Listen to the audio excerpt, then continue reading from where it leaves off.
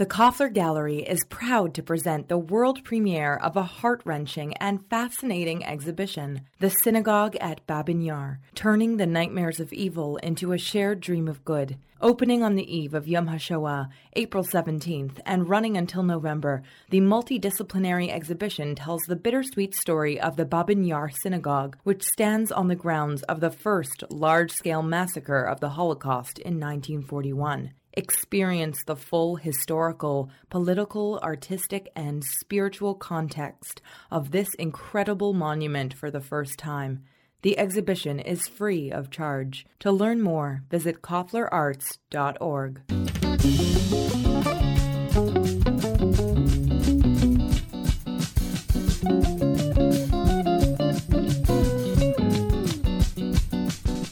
Did you know that 2/3 of the world's polar bears live in the high Canadian North? But because global warming means less sea ice during the year for the bear's habitat, conservation groups consider polar bears a vulnerable species of concern. As the world marks Earth Day this weekend on April 22nd, a new graphic novel is out for children by two Jewish authors from BC. It's called Steve and Eve Save the Planet, I Can Hear Your Heartbeat. And the heroes are a fictional Canadian polar bear named Steve and his friend Eve, who's an electric car. And the book's authors intentionally infused the story with the values of tikkun olam, or repairing the planet. Although there are also enough gross-out jokes about herring burps and slime to keep 6 to 12-year-old kids entertained, despite the book's serious topic of climate change.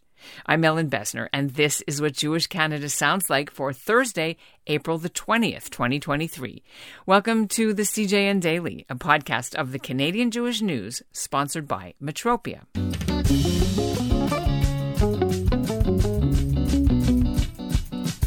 Paul Shore is originally from Ottawa. He's a trained engineer. He lives in Whistler, BC. And Deborah Katz-Enriquez teaches nursing and the environment in Vancouver. Both are award-winning authors in their own right, but it was only after they first met at the Jewish Book Festival in Vancouver that they decided to work together. Their goal was to turn out a book for kids that gives them hope that they can make a difference, all while turning the 200-plus pages of illustrations that showcase the gorgeous colors of Arctic nature, especially the Northern Lights, where the fictional heroes get their superpowers. The authors join me now from BC. Thank you so much for having us. Happy to be with you. Well, it's great to meet you. Congratulations on your new book. I found it interesting in your story, in your book. We need to tell the 30-second elevator blurb about what the story is about, and I'll get you to that in a second. But spreading loving kindness as a way to fight climate change. To me, I'm a skeptic, and I'm like, well, how does that do anything? So first of all, tell us the synopsis, and then maybe you can answer the question. All right, the synopsis. Well, it's an uplifting climate action story featuring two unlikely friends, a polar bear who wears a life ring full time, which you can guess why, because he needs to swim a bit more than he might like to, and a very witty, spunky, scientific electric car, and the two of them charge off to help save the planet, as we say. Explain why he has to swim more, though, because that's not clear unless people know. Okay, so the polar ice is melting, and in order to find sources of food, he has to swim at greater distances. And so he's wearing this life ring, which he started wearing as a cub, and he's just actually quite tight around his neck now that he's a grown or an almost grown polar bear. And he meets Eve, the electric car, who herself was an outcast from all the gasoline cars, and together they realize they have this shared mission of needing to figure out how to repair the polar ice and reduce pollution and smog. And they want to travel the world figuring out how to do this. So they use kindness as the action. So kindness isn't a nice word. It's not just like something we're throwing out there, but we really try in the story tie it to action, very much like the Jewish value of chesed, the acts of loving kindness, that this is something that has to physically take shape in the world for it to be meaningful. We are the Canadian Jewish News, so you raised it. We got to talk about it, of course. The whole concept of the Jewish sort of framing in this book and the Jewish the Jewish tastes in this book. Yeah, for sure. There's a embedded Tikkun Olam message in this book, and our roots definitely make their way into the story and the feel. Yes, healing the planet. We almost went with those exact words, a more literal translation of Tikkun Olam, but we found that what resonated best with kids and even their parents was kind of a more generic term like save the planet or fix the planet. So we tend to use those words, but it is a Tikkun Olam message, absolutely. I also like the fact that there's polar bears named Zelda or Harry. You got to talk to us about who the people are to you that mean things to you. Oh my goodness, you're going to mess us up. Well, I'll start with yes, we worked in some names to honor different family members. Both Deborah and I lost a parent during this project while this project was underway, and both my mother and her father had been big supporters of this project. So yeah, Zelda was my mother, and I think we named the character Zed, not a main character, but one of the supporting characters. Yeah, we named one of the polar bear characters Hal after my father, who's Harold, and his nickname was Hal, and so we had that interwoven there, and some other things as well, some other Jewish names that weren't Jewishy names that weren't necessarily for a particular person, but we wanted to bring them in, and we had some other references that adults reading the book will get. Okay, so we're going to do a spoiler alert here. It's about when one of the characters drinks some berry juice and says something, and I'm like, what?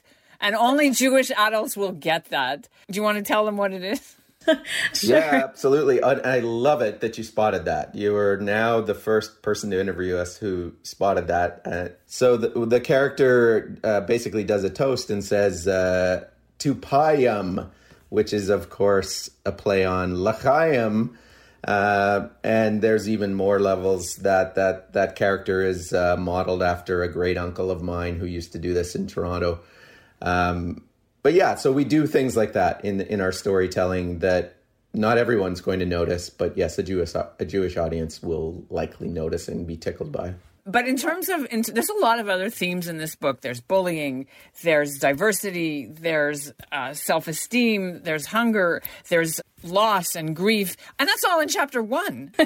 Yeah, we were very pleasantly surprised with how the kids have been receiving it, because everyone gets something different when they're reading it, but generally kids have been very excited that it's so rich, because a lot of the other graphic novels in that genre have just a few words per page, and they kind of finish it in, they're done, 45 minutes, and they've gone through this whole book that you just bought them. But this has more depth. It does. There's more to it, and they can digest it and go back to it. And the kids at different ages get something a little bit unique out of it, depending on where they are developmentally.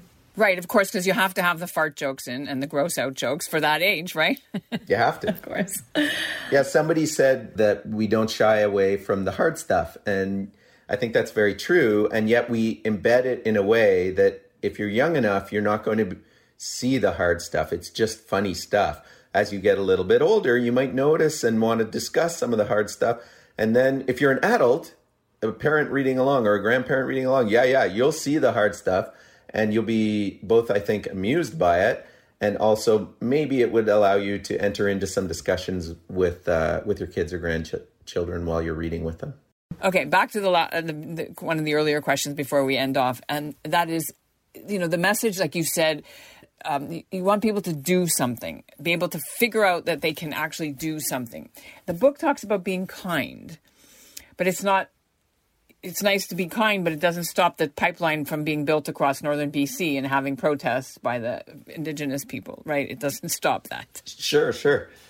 I mean, there's lots of ways that you can, both parents and children can apply kindness to making a difference. Let's talk about maybe some obvious ones related to choices we make at home. If you start to move away from fossil fuel consumption, you move to electric cars. I mean, better, you get out of a car completely. But if you need a car, you move to an electric car. If you start to convert your home to a heat pump or consider solar, these are things you can do in your everyday life. Then there are other ways you can apply kindness. You could become involved with lobbying local government, with many forms of your own activism. Again, we hope that those are things that people will come to on their own from absorbing the messages about sharing kindness and paying forward acts of kindness. For some people, that may take the form of social action and protest and political action, and for others, looking at what they can do when they're making lunches for their kids and they're choosing how to package it and how to send them to what they're, from what food they're giving them to what containers they're using to put that food in. All of our choices matter, and all of those things can be seen as an act of chesed for the planet. We're speaking at a kind of timely time for this topic. First of all, the United Nations just released a study about how we're all doomed and you better stop and notice, and it hardly got any attention at all, which is another story. So you are aware of that, right? It's not. It's unfortunately, as you said, a lot of people have been tuning it out, especially over the last couple of years as our global attention was focused on the pandemic. And now, as we are shifting out of that, I think the time is really ripe to focus the spotlight again on climate change. Well, I had a thought when you talked about, I think you mentioned the word doom. We've been really cognizant of the fact, particularly I think since we have children who are in their early teens or younger, that they're really growing up surrounded by a lot of gloom and doom and not a lot of hope and opportunity. And so our message is one of, can we cultivate it, especially in these really young kids, can we cultivate a sense of hope and opportunity so they grow up wanting to be engaged instead of withdrawing from the climate change challenge? Let's speak to that specifically because U.S. President Joe Biden mentioned all things in his speech to the House of Commons on green energy and electric batteries, a green future. Yes, why couldn't we be at a tipping point where we're about to really get serious about doing these things? When you see this much focus from the Biden administration, for example, or you see the money that's going into battery development and electric car development and the rapid now finally rapid deployment of electrifying transportation of all types. Yeah, why couldn't we be at a tipping point where there's opportunity instead of only crisis? And I think if there's one thing that COVID did teach us is that with the technology, the resources, the willpower of the people coalesce together, we can actually accomplish amazing things in a very short period of time. So I think that now is the time to be optimistic and hopeful about the potential.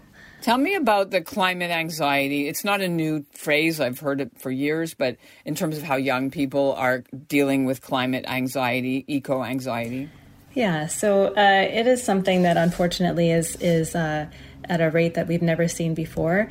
The most recent studies of North American youth have shown that they're experiencing climate anxiety on a weekly basis, sometimes on a daily basis, where children are actively experiencing distress because of what's happening around us. And the two things that we know that are really effective for addressing that are hope and action. And so as Paul was saying before, we're optimistic that steps like this book and other opportunities like that instill in children hope and give them reasons to think that their actions can make a difference.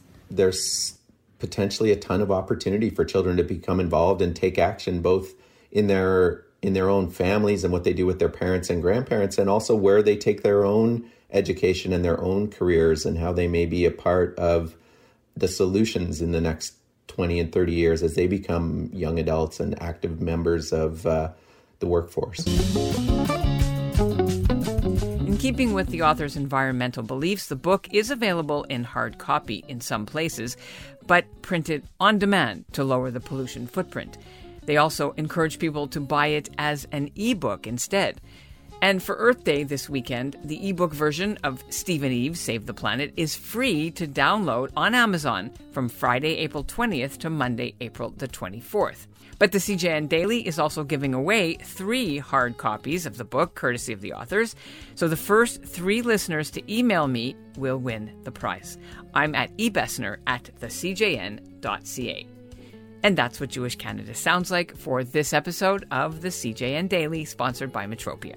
Integrity, community, quality, and customer care. Today's listener shout-out goes to Jessica Wax in Toronto. And we'll end the show with a note about next week's programming. We'll be bringing you in-depth stories about Israel's 75th birthday. The CJN Daily is produced by Zachary Judah Kaufman. Our executive producer is Michael Freeman. Our theme music is by Dov Beck-Levine. And we thank you for listening.